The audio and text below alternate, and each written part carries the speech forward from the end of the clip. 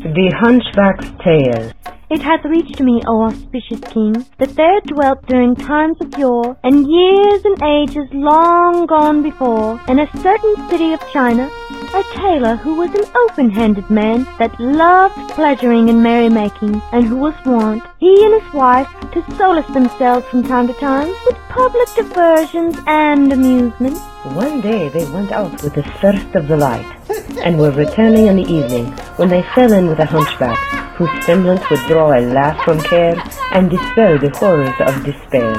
So they went out to enjoy looking at him, and invited him to go home with them and converse and carouse with them that night. He consented, and accompanied them afoot to their home, whereupon the tailor fared forth to the bazaar, night having just set in, and bought a fried fish and bread and lemons, and dry sweetmeats for dessert, and set the victuals before the hunchback, and they ate. Presently, the tailor's wife took a great feast of fish, and gave it in a gobbet to the gobble, stopping his mouth with her hand, and saying, "By Allah, thou must down it with a single gulp, and I will not give thee time to chew it." So he bolted it, but therein was a stiff bone, which stuck in his gullet, and, his hour being come, he died. And Shahrazad perceived the dawn of day, and ceased saying her permitted say. When it was the 25th night, she said, It hath reached me, O auspicious king, that when the tailor's wife gave the hunchback that mouthful of fish, which ended his term of days, he died on the instant. Seeing this, the tailor cried aloud, "There is no majesty, and there is no might save in Allah. Alas, that this poor wretch should have died in so foolish fashion at our hands." And the woman rejoined, Why this idle talk? Hast thou not heard his saying, who said, "Why then waste I my time in grief, until I find no friend to bear my weight of woe? How sleep upon a fire that flames unquenched? Upon the flames to rest were hard enough." asked her husband, "And what shall I do with him?" and she answered, "Rise and take him in thine arms, and spread a silken kerchief over him. Then I will fare forth with thee following me this very night. And if thou meet anyone, say, 'This is my son, and his mother and I are carrying him to the doctor so that he may look at him.'" So he rose, and taking the hunchback in his arms, bore him along the streets, preceded by his wife, who kept crying, "Oh, my son! Allah keep thee! What paineth thee, and where has this smallpox attacked thee?" So all who saw them said, "'Tis a child sick of smallpox." They went along asking for the physician's house, till folk directed them to that of a leech, which was a Jew. They knocked at the door, and there came down to them a black slave girl, who opened, and seeing a man bearing a babe, and a woman with him, said to them, What is the matter? "We have a little one with us, and we wish to show him to the physician. So take this quarter dinar and give it to thy master, and let him come down and see my son, who is sore sick." The girl went up to tell her master, whereupon the tailor's wife walked into the vestibule and said to her husband, "Leave the hunchback here, and let us fly for our life." So the tailor carried the dead man to the top of the stairs, and propped him right against the wall, and ran away, he and his wife. Meanwhile, the girl went into the Jew, and said to him, At the door are a man and a woman with a sick child, and they have given me a quarter dinar for thee, that thou mayest go down and look at the little one and prescribe for it. As soon as the Jew saw the quarter dinar, he rejoiced, and arose quickly in his greed of gain, and went forth hurriedly in the dark. But hardly had he made a step, when he stumbled on the corpse, and threw it over, when it rolled to the bottom of the staircase. So he cried out to the girl to hurry up to the light, and she brought it, whereupon he went down, and examining the hunchback, found that he was stone dead. So he cried out, "O for Ephraim, O for Moses, O for Aaron, O for Joshua, son of Nun, O the 10 Commandments. I have stumbled against a sick one, he has fallen downstairs, and he is dead. How shall I get this man I have killed out of my house? Oh, by the hooves, the ass of Esdras." Then he took up the body, and carrying it into the house, told his wife what had happened. And she said to him, Why dost thou sit still? If thou keep him here till daybreak, we shall both lose our lives. Let us two carry him to the terraced roof and throw him over into the house of our neighbor the Muslim. For if he abide there a night, the dogs will come down on him from the adjoining terraces and eat him up.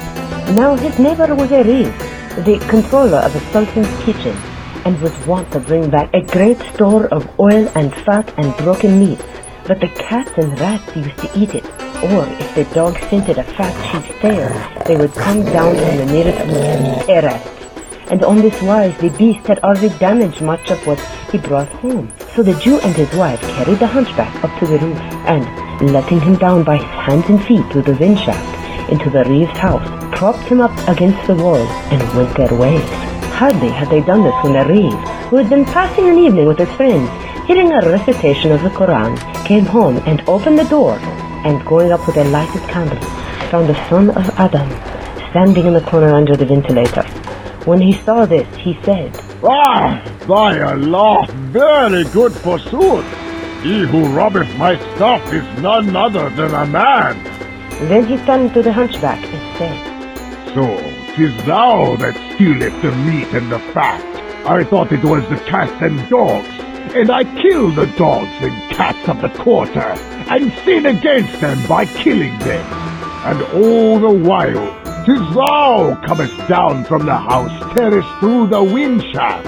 But I will avenge myself upon thee with my own hand."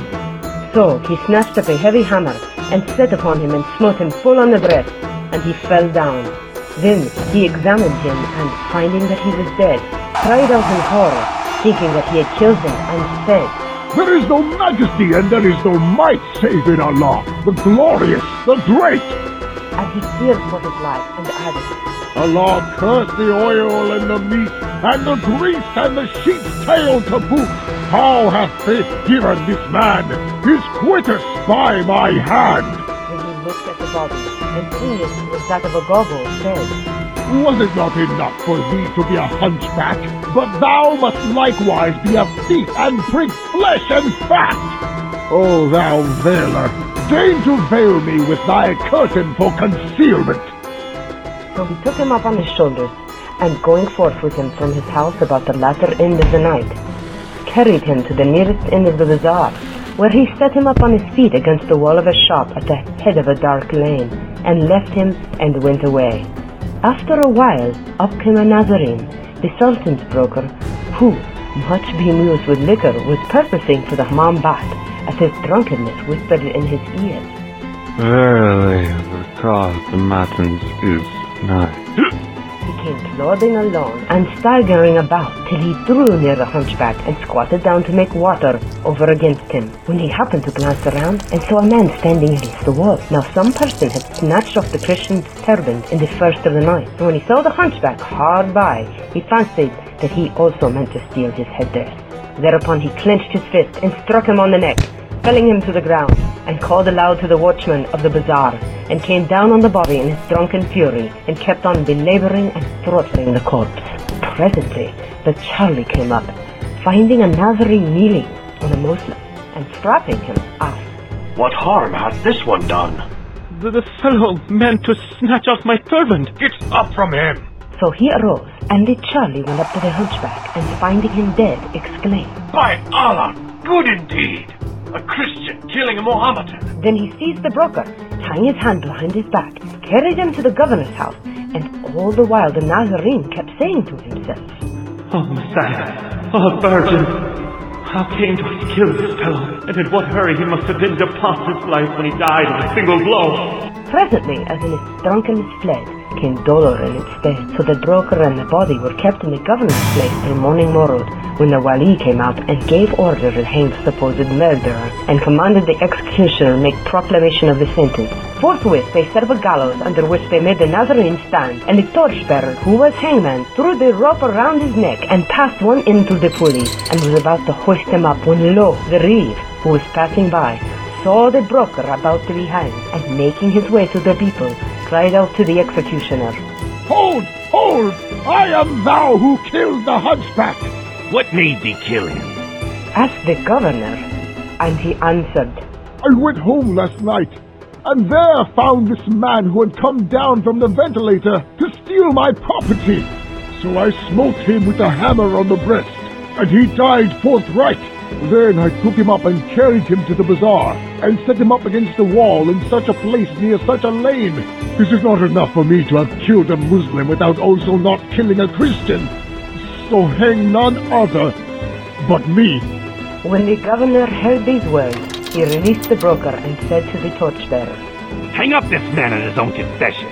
So he loosed the cord from the Nazarene's neck and threw it round that of the Reeve, and making him stand under the gallows tree, was about to string him up, when behold, the Jewish physician pulled through the people and shouted to the executioner, Hold!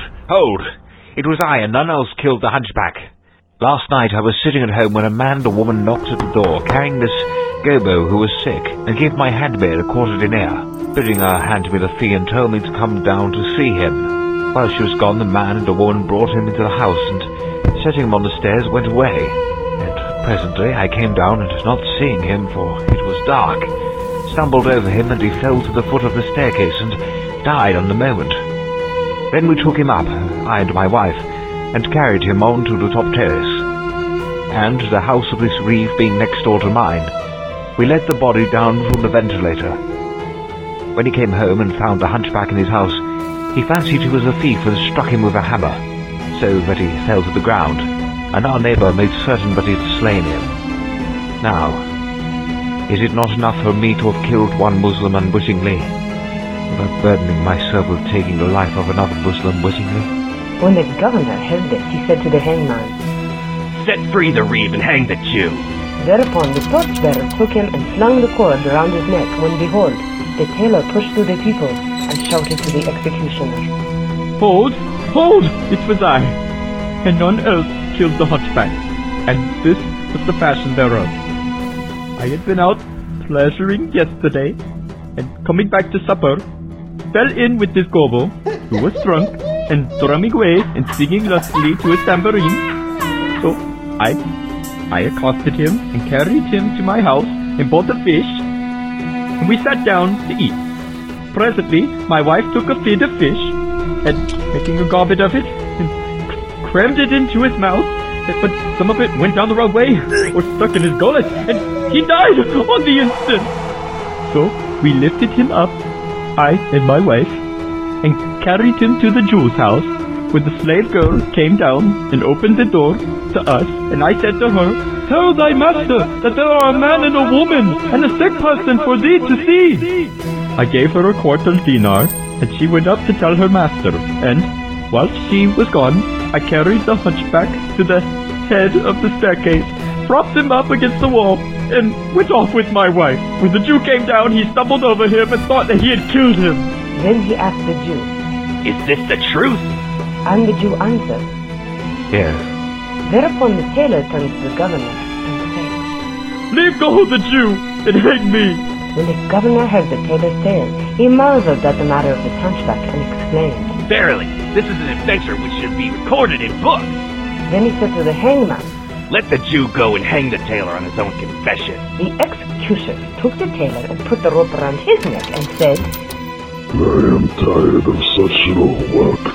We bring out this one and change him for that other, and no one is hanged at all. Now the hunchback in question was, they relate, jester to the Sultan of China, who could not bear him out of his sight. So when the fellow got drunk and did not make his appearance that night or the next night or the next day till noon, the Sultan asked some of his courtiers about them, and they answered, Oh, our lord, the governor hath come upon him dead, and hath ordered his murderer to be hanged. But as the hangman was about to hoist him up, there came a second, and a third, and a fourth, and each one said, It is I, and none else killed the hunchback. and each gave a full and circumstantial account of the manner of the jester being killed. When the king heard this, he cried aloud to the chamberlain in waiting. Go down to the governor, and bring me all 4 of them. So the chamberlain went down at once to the place of execution, where he found the torchbearer on the point of hanging the tailor, and shouted to him, Hold! Hold! Then he gave the king's command to the governor, who took the tailor, the Jew, the Nazarene, and the Reeve, the hunchback's body being borne on men's shoulders, and went up with one and all of them to the king. When he came into the presence, he kissed the ground, and acquainted the ruler with the whole story, which it is needless to relate, for as they say, there is no avail in a thrice-told tale. The Sultan, hearing it, marveled, and was moved to mirth, and commanded the story to be written in letters of liquid gold, saying to those present, Did you hear a more wondrous tale than that of my hunchback? Thereupon the Nazarene broker came forward and said, O King of Age, with thy leave I will tell thee a thing which happened to myself, and which is more wondrous and marvellous and pleasurable and delectable than the tale of the hunchback. Tell us what thou hast to say. So he began in these words the Nazarene broker's story. O King of the Age, I came to this thy country with merchandise, and destiny stayed me here with you. But my place of birth was Cairo in Egypt, where I was brought up, for I am one of the Copts, and my father was a broker before me. When I came to man's estate, he departed this life, and I succeeded to his business. One day, as I was sitting in my shop, behold, there came up to me a youth as handsome as could be, wearing sumptuous raiment and riding a fine ass. When he saw me, he saluted me, and I stood up to do him honor. Then he took out a kerchief containing a sample of sesame and asked, How much is this worth per ardab? 100 dirhams. Take porters and gaugers and meatsmen, and come tomorrow to the Khan al-Jawali, by the gate of Victory Quarter, where thou wilt find me. Then he fared forth, leaving with me the sample of sesame and his kerchief. And I went the round of my customers, and ascertained that every ardab would fetch 120 dirhams. Next day I took 4 Metsmen and walked with them to Khan, where I found him awaiting me. As soon as he saw me rose and opened his magazine, when we measured the grain till the store was empty, and we found the contents 50 ardabs, making 5,000 pieces of silver. And said he, Let 10 dirhams for every ardab be thy brokerage. So take the price and keep in deposit 4,500 dirhams for me. Then, when I have made an end of selling my other wares in my warehouses, I will come to thee and receive the amount. I will well, replied I, and kissing his hand went away, having made the day of profit of 1,000 dirhams. He was absent a month, at the end of which he came to me and asked, Where be the dirhams? I rose and saluted him and answered to him, Wilt thou not eat somewhat in my house? But he refused with a remark, Get the monies ready, and I will presently return and take them. Then he rode away. So I brought out the dirhams and sat down to await him. But he stayed away for another month, when he came back and said to me, Where be the dirhams? I rose and saluting him asked, Wilt thou not eat something in my house? But he again refused, adding, Get the monies ready. I will presently return and take them. Then he rode off. So I brought out the dirhams and sat to await his return. But he stayed away from me a 3rd month, and I said, Verily this young man is liberality in incarnate form. At the end of the month he came up, riding a mare mule and wearing a suit of sumptuous raiment. He was as the moon on the night of fullness, and he seemed as if fresh from the baths, with cheeks rosy bright, and his brow flower white, and a mole spot like a grain of ambergris delighting the sight, even as was said of such an one by the poets. Full moon with sun and single mansion, in brightest sheen and fortune rose and shone, with happy splendor changing every sprite. Hail to what guerdons, prayer with blissful boon. Their charms and grace have gained perfection's height, all hearts have conquered, and all wits have won. Laud to the Lord for books so wondrous strange, and what the Almighty wills, his hand hath done. When I saw him, I rose to him, and invoking blessings on him asked, O my lord, wilt thou not take thy monies? Whence the hurry? Wait until I have made an end of my business. Then I will come and take them. Again he rode away, and I said to myself, By Allah, when he comes next time, needs must I make him any guest, for I have traded with his dirhams and have gotten large gains thereby. At the end of the year he came again, habited in a suit of clothes more sumptuous than the former, and when I conjured him by the evangel to alight at my house and eat of my guest food, he said, I consent, on condition that what thou expendest on me shall be from my own monies, still in thine hands. I answered, So be it, and made him sit down whilst I got ready what was needful of meat and drink and else besides, and set the tray before him with the invitation. Bismillah! Then he drew near the tray and put out his left hand and ate with me. And I marveled at his not using the right hand. When we had done eating, I poured water on his hand and gave him wherewith to wipe it. Upon this we sat down to converse after I had set before him some sweet meats. And I said to him, O my master, prithee believe me by telling me why thou eatest with thy left hand. Perchance something aileth thy other hand. When he heard my words, he repeated these verses. Dear friend, ask not what burneth in my breast, lest thou see fiery pangs I never saw. Will not my heart to harbour Salma instead of Layla's love, but need hath ne'er a law. And he put out his right arm from his sleeve, and behold, the hand was cut off, a wrist without a fist. I was astounded at this, but he said, Marvel not, and think not that I eat with my left hand for conceit and insolence, but of necessity. And the cutting off of my right hand was caused by an adventure of the strangest. And what caused it? Asked I, and he answered, Know that I am of the sons of Baghdad, and my father was of the notables of that city.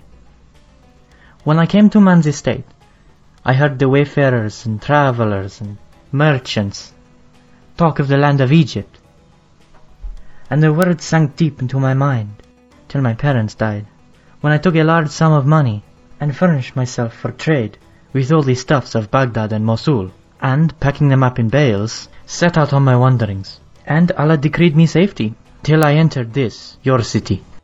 The blear-eyed scapes the pits, wherein the lynx-eyed fall, where the wise man slays, and saves the natural. The Muslim fails of food, the Kafir feasts in hall. What art or act is man? God's will obligeth all. So I entered Cairo, and took off my loads, and stored my stuffs in the Khan al-Masrur. Then I gave the servant a few silvers, wherein to buy me some food, and lay down and sleep for a while. When I awoke, I went to a street called Ben al-Kasran, between the two palaces, and presently returned, and rested my night in the Khan. When it was morning, I opened the bale, and took out some stuff, saying to myself, I will be off, and go through some of the bazaars to see the state of the market. So I loaded the stuff on some of my slaves, and fared forth, till I reached the Kasaria, or exchange of the Jaharkas, where the brokers who knew of my coming came to meet me. They took the stuffs and cried them for sale, but could not get the prime cost for them. I was vexed at this. However, the sheikh of the brokers said to me, O my lord, I will tell thee how thou mayest make a profit of thy goods. Thou shouldest do as the merchants do, and sell thy merchandise at credit for a fixed period, on a contract drawn up by a notary and duly witnessed, and employ a shroff to take thy dues every Monday and Thursday. So shalt thou gain 2 dirhams and more for every one. And thou shalt solace and divert thyself by seeking Cairo and the Nile. This is sound advice, and carried the brokers to the Khan. They took my stuffs, and went with them on change, where I sold them well, taking bonds for the value. These bonds I would deposit with a shroff, a banker, who gave me a receipt, with which I returned to the Khan. Here I stayed a whole month, breaking my fast on a cup of wine, and making my meals of pigeon meat, mutton, and sweetmeats, till the time came when my receipts would fall due. So every Monday and Thursday I would go on to change, and sit in the shop of one of the other merchants, while the notary and money changer would go around and recover the monies from the traders, till after the time of the mid-afternoon prayer, where they brought me the amount, and I counted it, and, sealing the bag, returned with them to the Khan. On a certain day, which happened to be a Monday, I went to the hammam, thence back to my Khan, and sitting down in my own room, broke my fast on my cup of wine, then lay down to sleep for a while. After I awoke, I ate a chicken, and perfuming my person, went on to the shop of a merchant, Hai Badr al-Din al-Bastani, or the gardener, who welcomed me, and we sat talking a while, until the bazaar should open. Presently, behold, up came a lady, of stately figure, with a headdress of the most magnificent, perfumed in the sweetest of scent, and walking with a graceful, swaying gait. And singing, she raised her mantilla, allowing me a glimpse of her beautiful black eyes. She saluted Badr al-Din, who returned her salutation, and stood up and talked with her. And the moment I heard her speak, the love of her took hold of my heart. Presently, she said to Badr al-Din, Hast thou by thee a cut piece of stuff woven with thread of pure gold?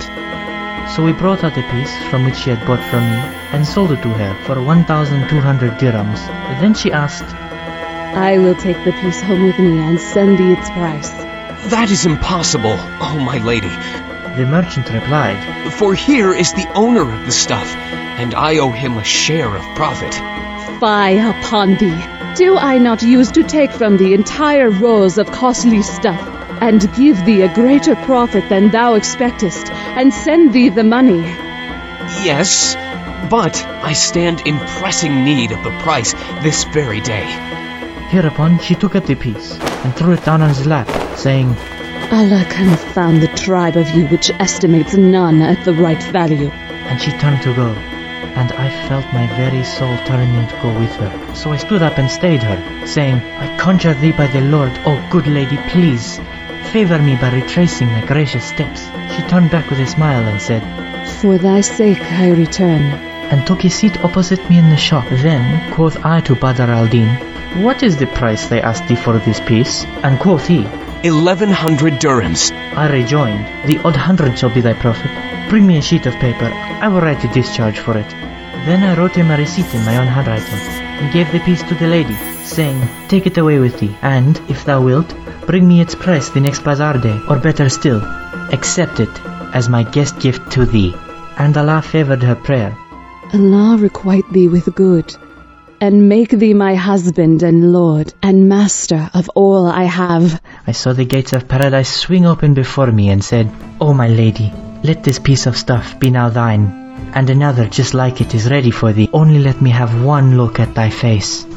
So she raised her veil, and I saw the face with which bequeathed to me 1,000 sighs, and my heart was so captivated by her love that I was no longer ruler of my own reason. Then she let fall her face veil, and taking up the piece of stuff, said, O my lord, make me not desolate by thine absence, and turned away and disappeared from my sight. I remained sitting on charge, till past the hour of afternoon prayer, lost to the world by the love which had mastered me, and the violence of my passion compelled me to make inquiries concerning her of the merchant, who answered me, This is a lady and a rich. She is the daughter of a certain emir who lately died and left her a large fortune.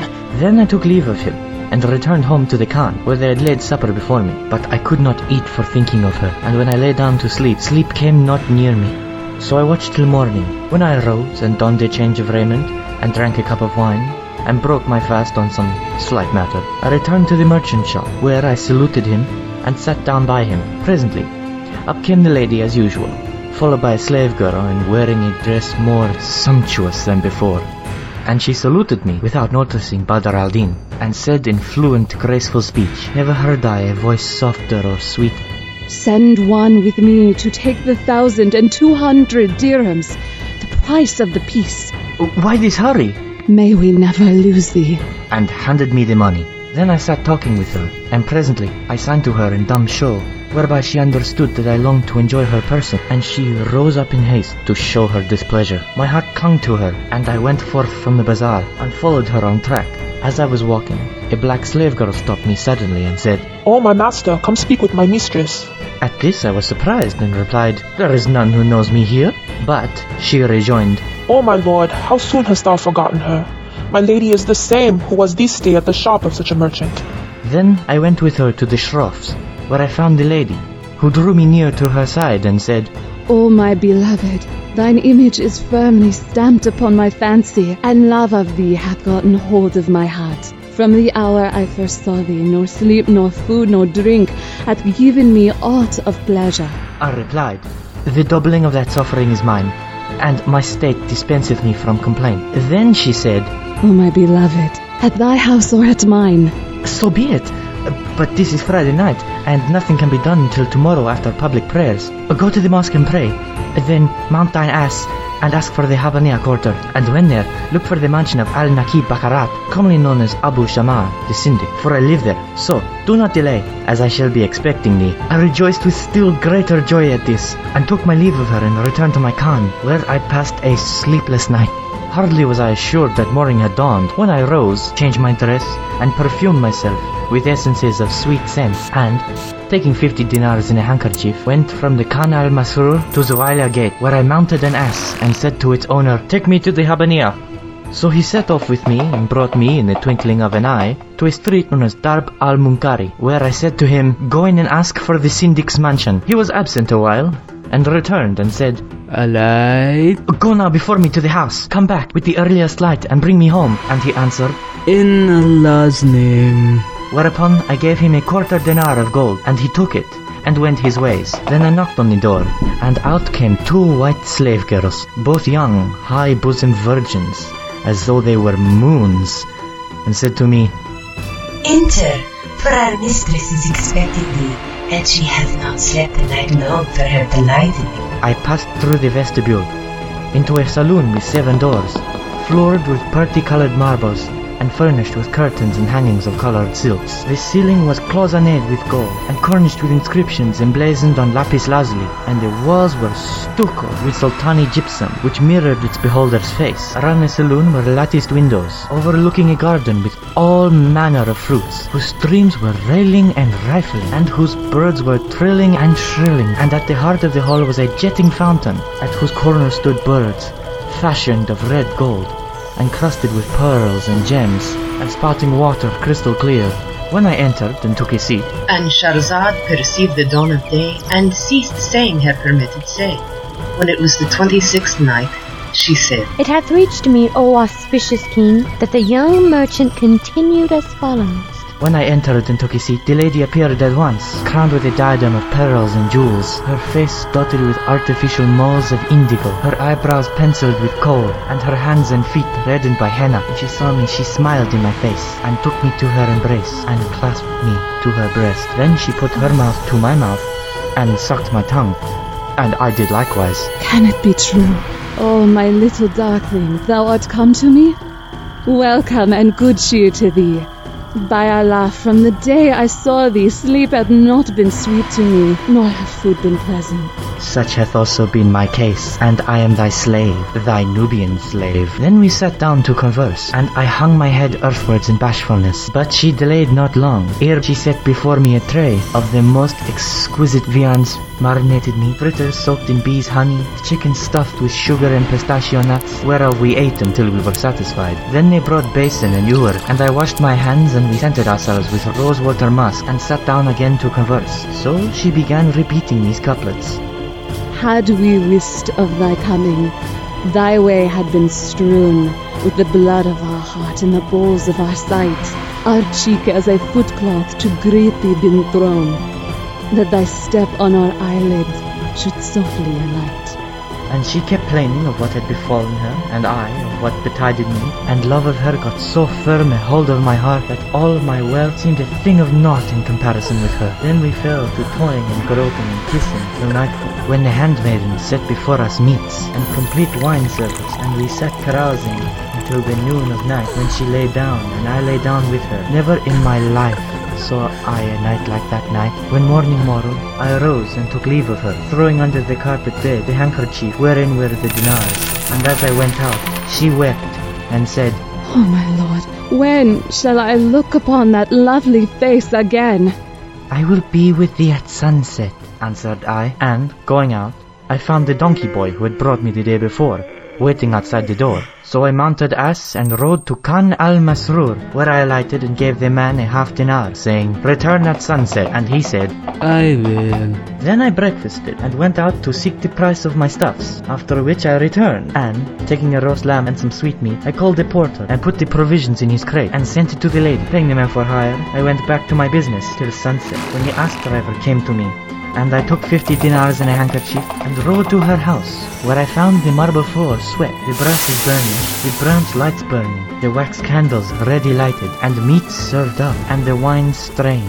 When my lady saw me, she threw her arms around me and cried, Thou hast desolated me by thine absence. Then she set the tables before me, and we ate till we were satisfied. Then the slave girls carried off the trays and served up wine. We gave over not to drinking, until half the night had passed, and, being well warmed with drink, we set off to the sleeping chamber and lay there till morning. I then arose and fared forth from her, leaving 50 dinars with her as before. and, finding the donkey boy at the door, rode to the khan and slept a while. After that, I went out to make ready the evening meal, and took a brace of geese with gravy on 2 platters of dressed and peppered rice, and got ready colocasia roots fried and soaked in honey, and wax candles and fruits and conserves and nuts, and almonds and sweet-scented covers, and I sent them all to her. As soon as it was night again, I tied up the 50 dinars in a handkerchief, and mounting the ass as usual, rode to the mansion, where we ate and drank and lay together until morning, when I threw the handkerchief and dinars to her, and rode back to the khan. I ceased not doing after that fashion, till, after a sweet night, I woke one fine morning, and I found myself beggared, dinarless and dirhamless. So I said to myself, all this be Satan's work, and began to recite these couplets. Poverty dims the sheen of man, whate'er his wealth has been. E'en as the sun about to set shines with a yellowing light. Absent, he falls from memory, forgotten by his friends. Present, he shareth not their joys, for none in him delight. He walks the market shunned by all, too glad to hide his head. In desert places tears he sheds, and moans his bitter plight. By Allah, mid his kith and kin, a man however good, waylaid by want and penury, is but a stranger white. I fared forth from the khan and walked down between the palace's street, till I came to the Zawalia port. There I found people crowding around the gateway, blocked for much folk, and by the decree of destiny, I saw a trooper against whom I pressed unintentionally, so that my hand came upon his bosom pocket, and I felt a purse inside it. I looked, and seeing a piece of green string hanging from the pocket, knew it for a purse. The crush grew greater every minute, and just then a camel, laden with a load of fuel, happened to jostle the trooper on the opposite side, and he turned around to fend it off from him, lest it tear his clothes. And Satan tempted me, so I pulled the string and drew out the little bag of blue silk, containing something that chinked like coin. But the soldier, feeling his pocket suddenly lightened, put his hand to it and found it empty, whereupon he turned to me and, snatching up his mace from his saddlebow, struck me with it on the head. I fell to the ground, whilst the people came around us, and, seizing the trooper's mare by the bridle, said to him, Strikest thou this youth such a blow as this, for a mere bush? But the trooper cried out at them, This fellow is an accursed thief! Whereupon I came to myself, and stood up, and the people looked at me, and said, Nay, he's a comely youth. He would not steal anything. And some of them took my part, and others were against me, and question and answer waxed loud and warm. The people pulled at me, and would have rescued me from his clutches, but as fate decreed, behold, the governor, the chief of police, and a watch entered the Zawalia gate at this moment, and, seeing the people gathered together around me, and the soldier, the governor asked, What is the matter? By Allah, O Emir, this is a thief. I had in my pocket a purse of blue silk lined with 20 good gold pieces, and he took it whilst I was in the crush. Was anyone by thee at the time? No. Thereupon, the governor cried out at the chief of police, who seized me, and on this wise, the curtains of the Lord's protection were withdrawn from me. Then he said, Strip him! When they stripped me, they found the purse in my clothes. The wali took it, opened it, and counted it, and, finding in it 20 dinars, as the soldier had said, waxed exceeding wroth, and bade his guard to bring me before him. Then he said to me, Now youth, speak truly. Didst thou steal this purse? At this I hung my head to the ground, and said to myself, if I deny having stolen it, I will get myself into terrible trouble. So I raised my head and said, Yes, yes, I took it. When the governor heard these words, he wondered, and summoned witnesses come forward and attest my confession. All this happened at the Zawalia gate. Then the governor ordered the link bearer to cut off my right hand, and he did so, after which he would have struck off my left too. But the heart of the soldier softened, and he took pity on me, and interceded with the governor that I should not be slain. Thereupon the wali left me, and went away, and the folk remained around me, and gave me a cup of wine to drink. As for the trooper, he pressed the purse upon me, and said, Thou art a comely youth, and it befitteth not thou be a thief. So I repeated these verses. I swear by Allah's name, fair sir, no thief was I, nor, O thou best of men, was I a bandit bred. But fortune's change and chance o'erthrew me suddenly, and cark and care and penury my course misled. I shot it not,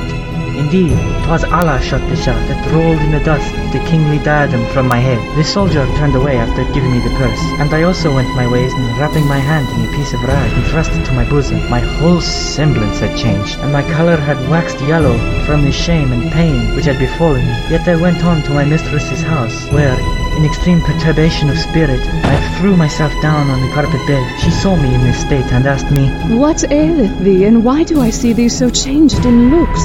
My head paineth me, and I am far from well. Whereupon she was vexed, and was concerned on my account, and said, Burden not my heart, O my lord, but sit up and raise thy head, and recount to me what hath happened to thee today, for thy face tells me a tale. Leave this talk. But she wept, and said, Meseems thou art tired of me, for I see thee contrary to thy wont. But I was silent, and she kept on talking to me, albeit I gave her no answer, until night came on. Then she set her food before me, but I refused it, lest she see me eating with my left hand, and said to her, I have no stomach to eat at present. Tell me what hath befallen thee today, and why art thou so sorrowful and broken in spirit and in heart? Wait a while, I will tell thee all at my leisure. Then she brought me wine, saying, Down with it. This will dispel thy grief. Thou must indeed drink and tell me of thy tidings. Perforce must I tell thee?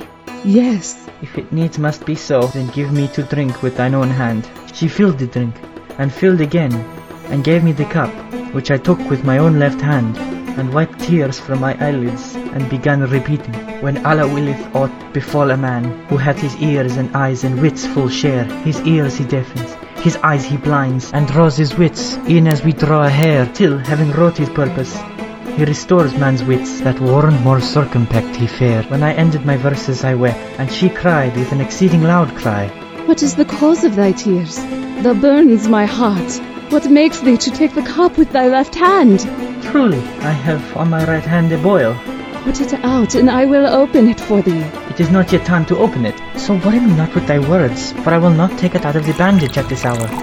Then I drank of the cup, and she gave not over, plying me with drink, until drunkenness overcame me, and I fell asleep in the place where I was sitting. Whereupon she looked at my right hand, and saw a wrist without a fist. So she searched me closely, and found with me the purse of gold, and my severed hand wrapped in a bit of rag. With this such sorrow came upon her as never overcame any, and she ceased not lamenting on my account till the morning. When I awoke, I found that she had dressed me a dish of broth and 4 boiled chickens, which she brought to me together with a cup of wine. I ate and drank, and laying down the purse, would have gone out, but she said to me, Whither away? Where my business calleth me. Thou shalt not go.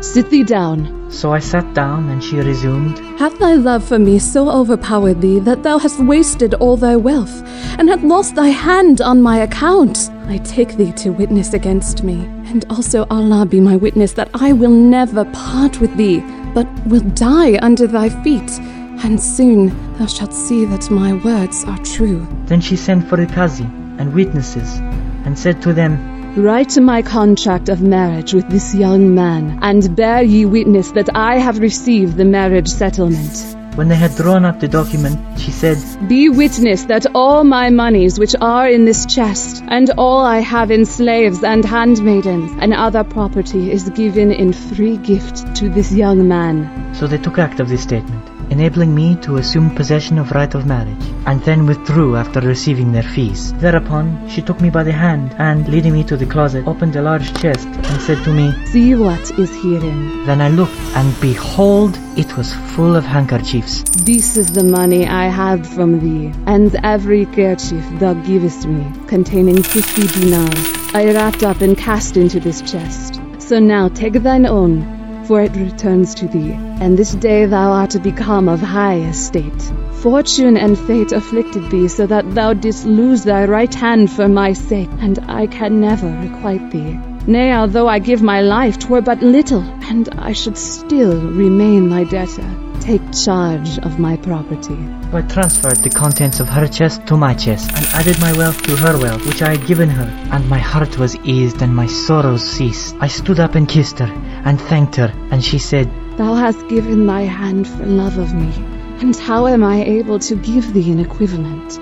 By Allah, if I offered my life for thy love, it were indeed but little, and would not do justice to thy claim upon me. Then she made over to me all by deed that she possessed in clothes and ornaments of gold and pearls, and goods and forms and chattels, and lay not down to sleep that night, being sorely grieved for my grief, till I told her the whole of what had befallen me. I passed the night with her, but before we had lived together a month's time, she fell sorely sick, and illness increased upon her, for reasons of her grief for the loss of my hand, and she endured for 50 days before she was numbered among the folks of futurity and the heirs of immortality. So I laid her out and buried her body in Mother Earth, and let make a pious perfection of the Quran for the health of her soul, and gave many money and alms for her. After which I turned me from the grave, and returned to the house. There I found that she had left much in sustenance and ready money, and slaves, mansions, and lands and domains, and among her storehouses a granary of sesame seeds, wherein I sold part to thee, and I had neither time nor inclination to take count with thee, till I had sold the rest of the stock in the store, nor indeed even now have I made an end to receiving the price. So I desire thou balk me not at what I am about to say to thee. Twice have I eaten thy food, and I wish to give to thee as a present the monies for the sesame, which are by thee. Such is the cause of the cutting off of my right hand, and the eating with my left. Indeed, thou hast shown me the utmost kindness and liberality. What shouldst thou not travel with me to my native country, whither I am about to return, with Kyrene and Alexandria and stuffs? Say me, wilt thou accompany me? I will. So I agreed to go with them at the head of the month, and I sold all I had and brought other merchandise. Then we set out and traveled, I and the young man, to this country of yours, where he sold his venture and bought other investment of country stuffs, and continued his journey to Egypt. But it was my lot to abide here, so that these things befell me in my strangerhood, which befell last night, and is not this tale. O King of Age, more wondrous and marvelous than the story of the Hunchback? Not so, quoth the king. I cannot accept it. There is no help for it but that you be hanged, every one of you. And Shahrazad perceived the dawn of day and ceased saying her permitted say. When it was the 27th night, she said, It hath reached me, O auspicious king, that when the king of China declared, There is no help for it but that you be hanged, the Reeve of the Sultan's kitchen came forward and said, If thou permit me, I will tell thee a tale of what befell me just before I found this gobble. And if it be more wondrous than his story, do thou grant us our lives. And when the king answered, Yes, he began to recount the Reeve's tale. Know, O king, that last night I was at a party where they made a perfection of the Quran, and got together doctors of law and religion skilled in recitation and intoning. And when the readers ended, the table was spread, and amongst other things they set before us was a marinated ragout flavored with cumin seed. So we sat down, but one of our number held back and refused to touch it. We conjured him to eat of it, but he swore he would not. And when we again pressed him, he said, Be not instant with me. Sufficeth me that which hath already befallen me through eating it. And he began reciting, Shoulder thy tray and go straight to thy goal. And if suit thee this coal, why, use this coal. When he ended his verse, we said to him, Allah upon thee, tell us thy reason for refusing to eat of the cumin ragout. If so it be, he replied, and needs must I eat of it.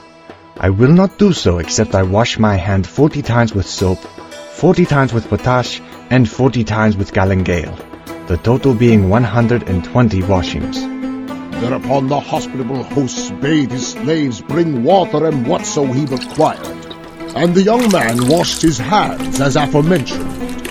Then he sat down, as if disgusted and frightened withal, and dipping his hand in the ragout, began eating, and at the same time showing signs of anger, and we wondered at him with extreme wonderment, for his hand trembled, and the morsel in it shook, and we saw that his thumb had been cut off, and he ate it with his 4 fingers only. So we said to him, Allah upon thee, what happened to thy thumb?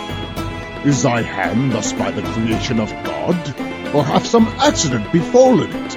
O my brothers, He answered, "It is not only thus with this thumb, but also with my other thumb, and with both my great toes, as you shall see." So saying, he uncovered his left hand and his feet, and we saw that his left hand was even as the right, and in like manner, that each of his feet lacked its great toe.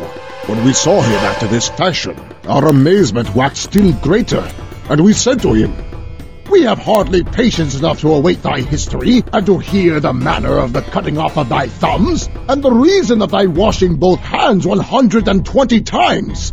Know then that my father was chief of the merchants, and the wealthiest of them all in Baghdad city, during the reign of Caliph Harun al-Rashid, and he was much given to wine drinking, and listening to the lute, and the other instruments of pleasance, so that when he died he left nothing. I buried him, and had collections of the Quran made for him, and mourned for him days and nights. Then I opened his shop, and found that he had left in it few goods, while his debts were many. However, I compounded with his creditors for time to settle their demands, and betook myself to buying and selling, paying them something from week to week on account. And I gave not overdoing this, till I had cleared off his obligations in full, and began adding to my principal.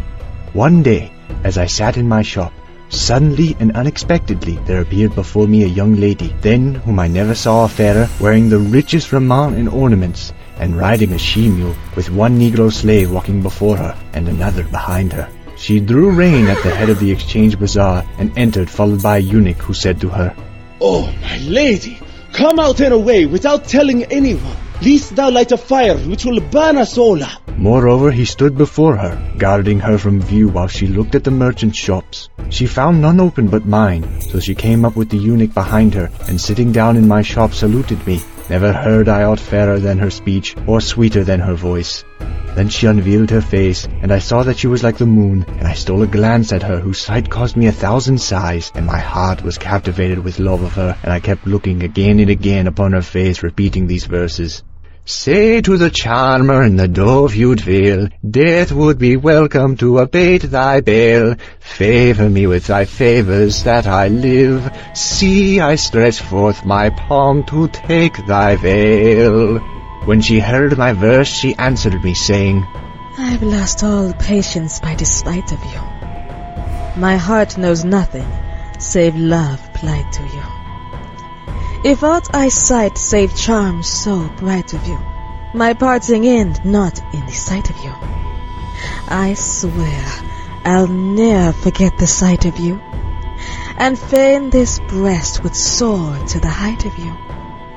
You made me drain the love cup, and I leave a love cup tender for delight of you. Take this my form wherever you go, and when you die, entomb me in the sight of you. Call on me in my grave, and hear my bones sigh their responses to the shright of you. And were I ask of God, what wouldst thou see? I answer, first, his will then thy decree. When she ended her verse, she asked me, O youth, hast thou any fair stuffs by thee? O my lady, thy slave is poor, but have patience till the merchants open their shops, and I will suit thee with what thou wilt.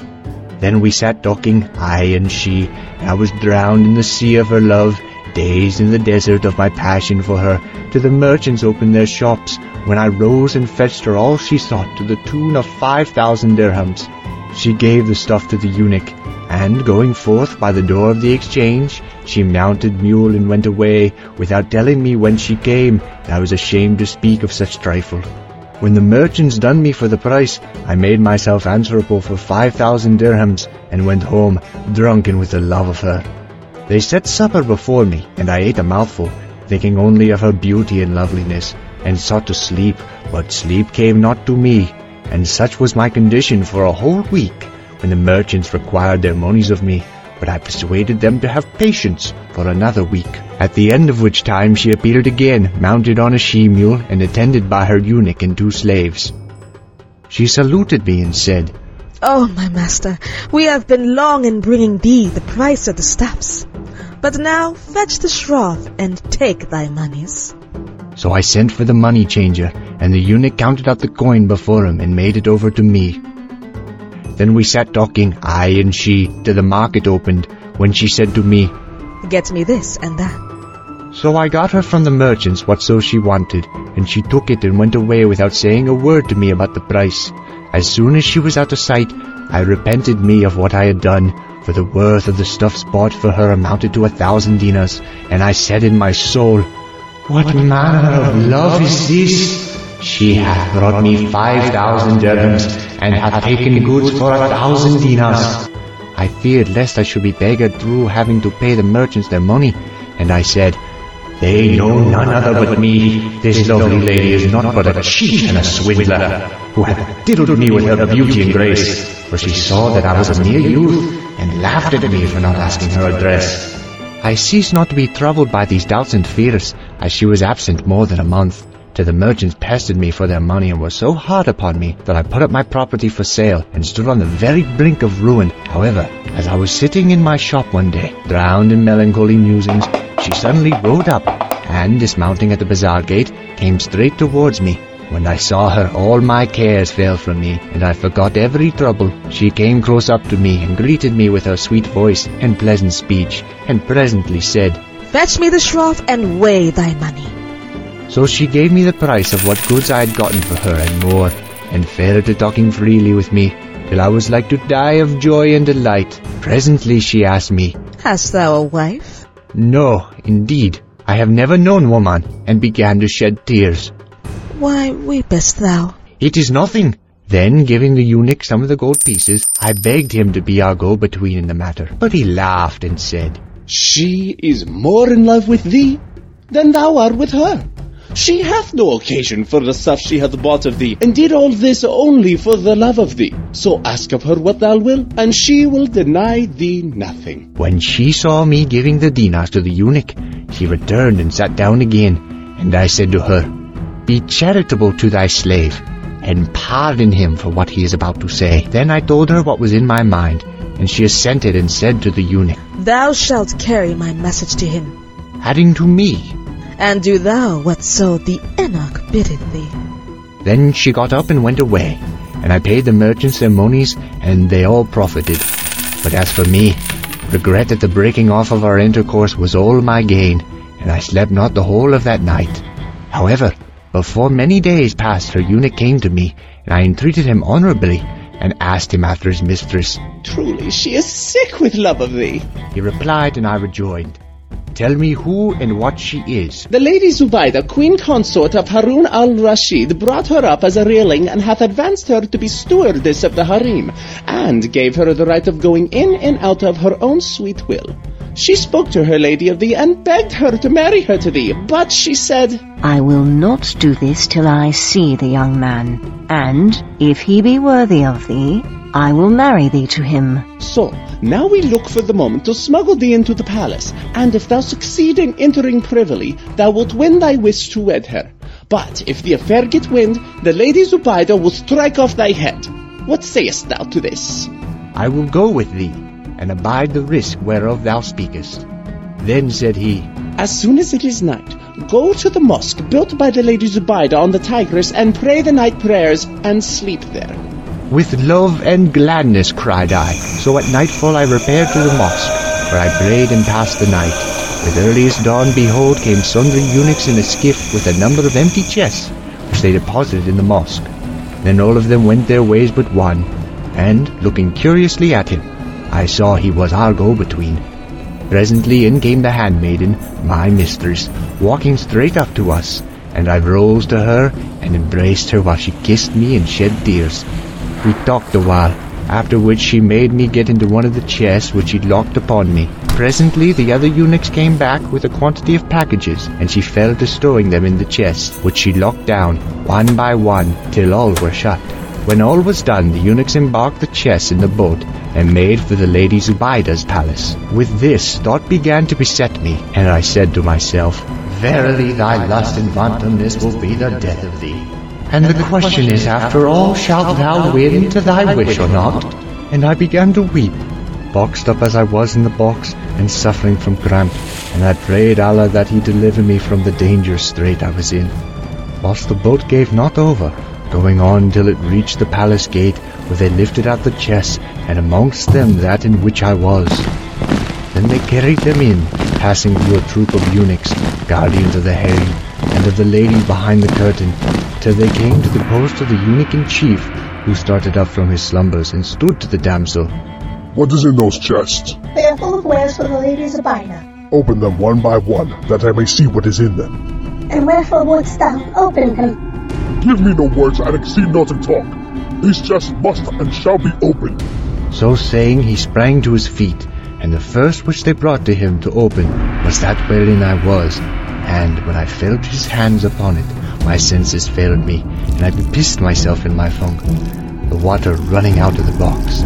Then said she to the eunuch in chief, Ah, Stuart, thou wilt cause me to be killed in thyself too, for thou hast damaged goods worth 10,000 dinars. This chest contains colored dresses and 4-gallon flasks of Zemzem water. And now one of them hath got unstopped, and the water is running out over the clothes, and it will spoil their colors. The eunuch answered, Take up thy boxes and get thee gone to the curse of God. So the slaves carried off all the chests, including mine, and hastened on with them, till suddenly I heard the voice of one saying, Alack, alack, the Caliph, the Caliph! When that cry struck mine ears, I died in my skin, and said a saying which never yet shamed the sayer. There is no majesty, and there is no might save in Allah, the glorious, the great. I, and only I, have brought this calamity upon myself. Presently I heard the Caliph say to my mistress, A plague on thee. What is in those boxes? And she answered, Dresses for the Lady Zubaida. Whereupon he, Open them before me. When I heard this, I died my death outright, and said to myself, By Allah, today is the very last of my days in this world. If I come safe out of this, I am to marry her, and no more words. But detection stares me in the face, and my head is as good as stricken off. Then I repeated the profession of faith, saying, There is no God but the God, and Muhammad is the apostle of God. And Shahrazad perceived the dawn of day, and ceased to say her permitted say. When it was the 28th night, she said, It hath reached me, O auspicious king, that the young merchant continued as follows. Now when I testified, I bear witness that there is no God save thee God. I heard my mistress, the handmaid, declare to the Caliph, His chest, O commander of the faithful, have been committed to my charge by the Lady Zubaida, and she doth not wish their contents to be seen by anyone.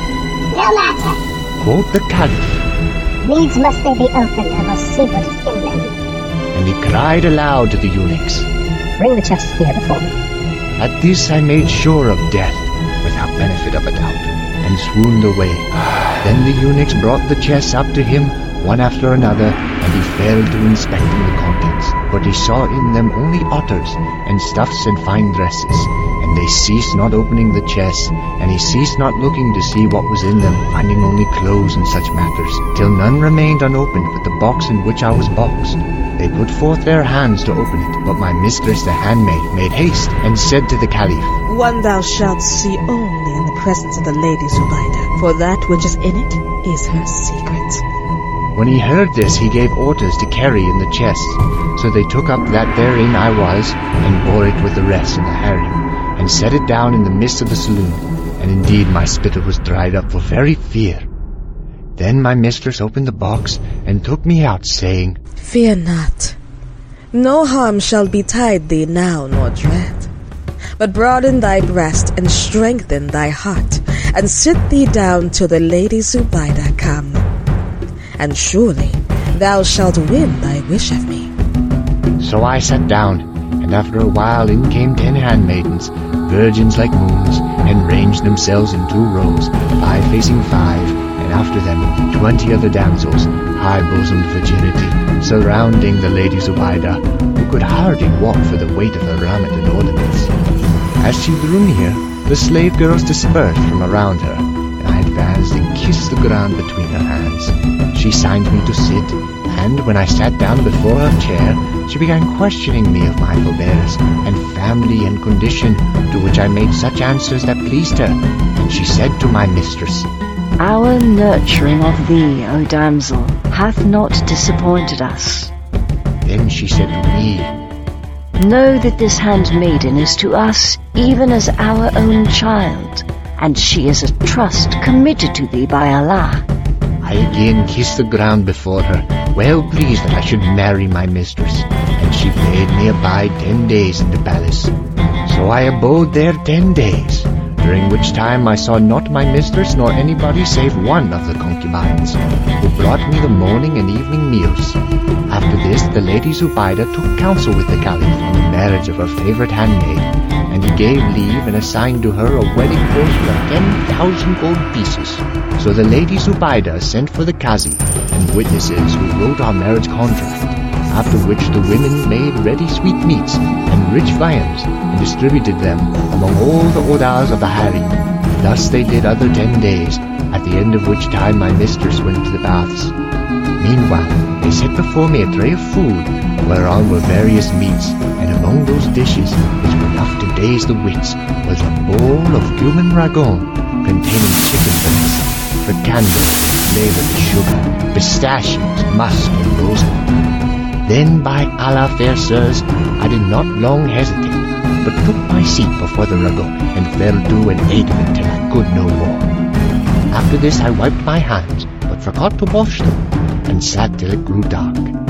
Wax candles were lighted, and the singing women came in with their tambourines, and proceeded to display the bride in various dresses, and to carry her in procession from room to room, all around the palace, keeping their palms crossed with gold.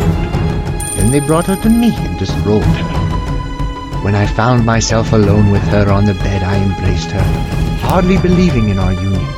But she smelt the strong odours of the ragot upon my hands, and forthwith cried out with an exceeding loud cry, at which the slave girls came running to her from all sides. I trembled with alarm, unknowing what was the matter, and the girls asked her, What aileth thee, O our sister? She answered them, Take this madman away from me! I had thought he was a man of sense. What makes thee think me mad? Madman, what made thee eat cumin ragot and forget to wash thy hand?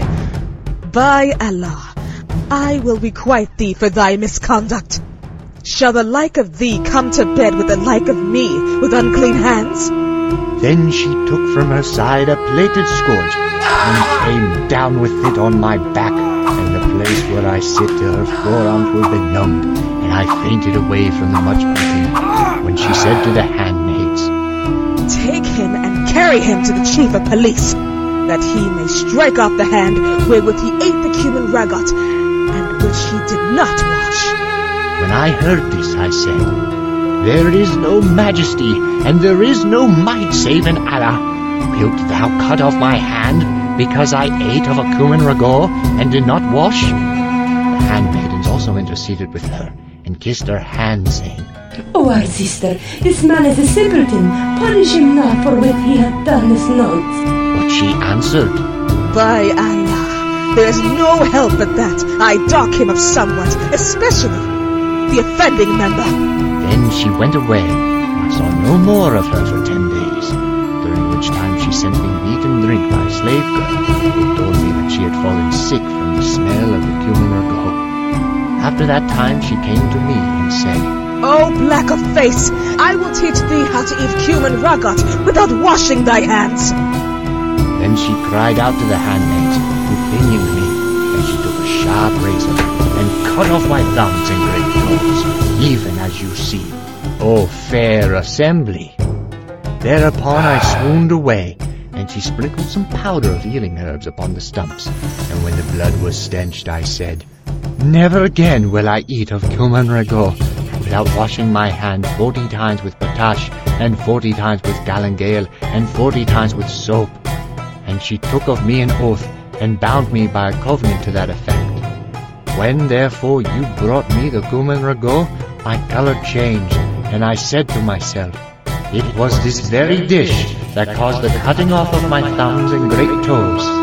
And when you forced me, I said, needs must I fulfill the oath I have sworn. And what befell thee after this?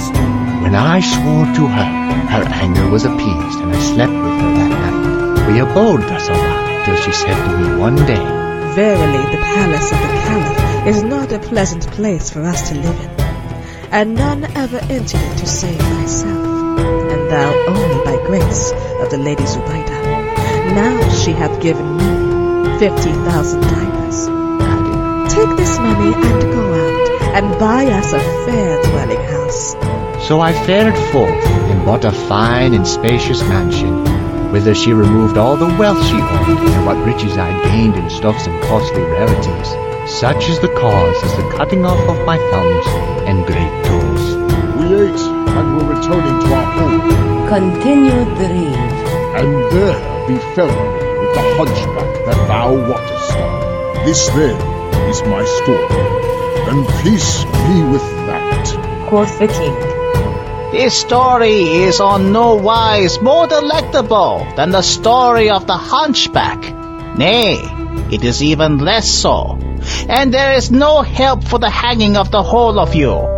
Then came forth the Jewish physician, and kissing the ground, said, O king of the age, I will tell thee a history more wonderful than that of the hunchback. Tell on, said the king of China. So he began the tale of the Jewish doctor.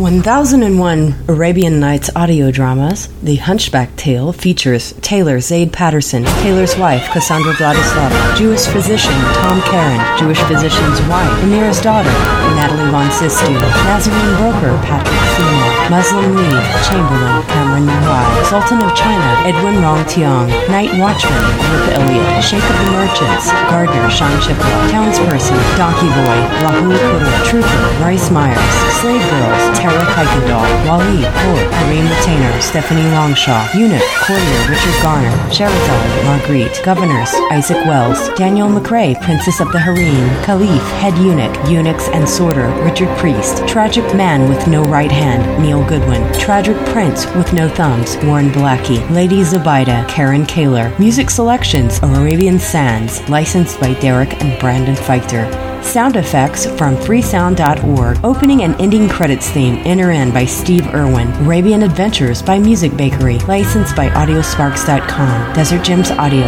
Mixed and produced by Stephanie Longshaw. Copyright 2015. All rights reserved.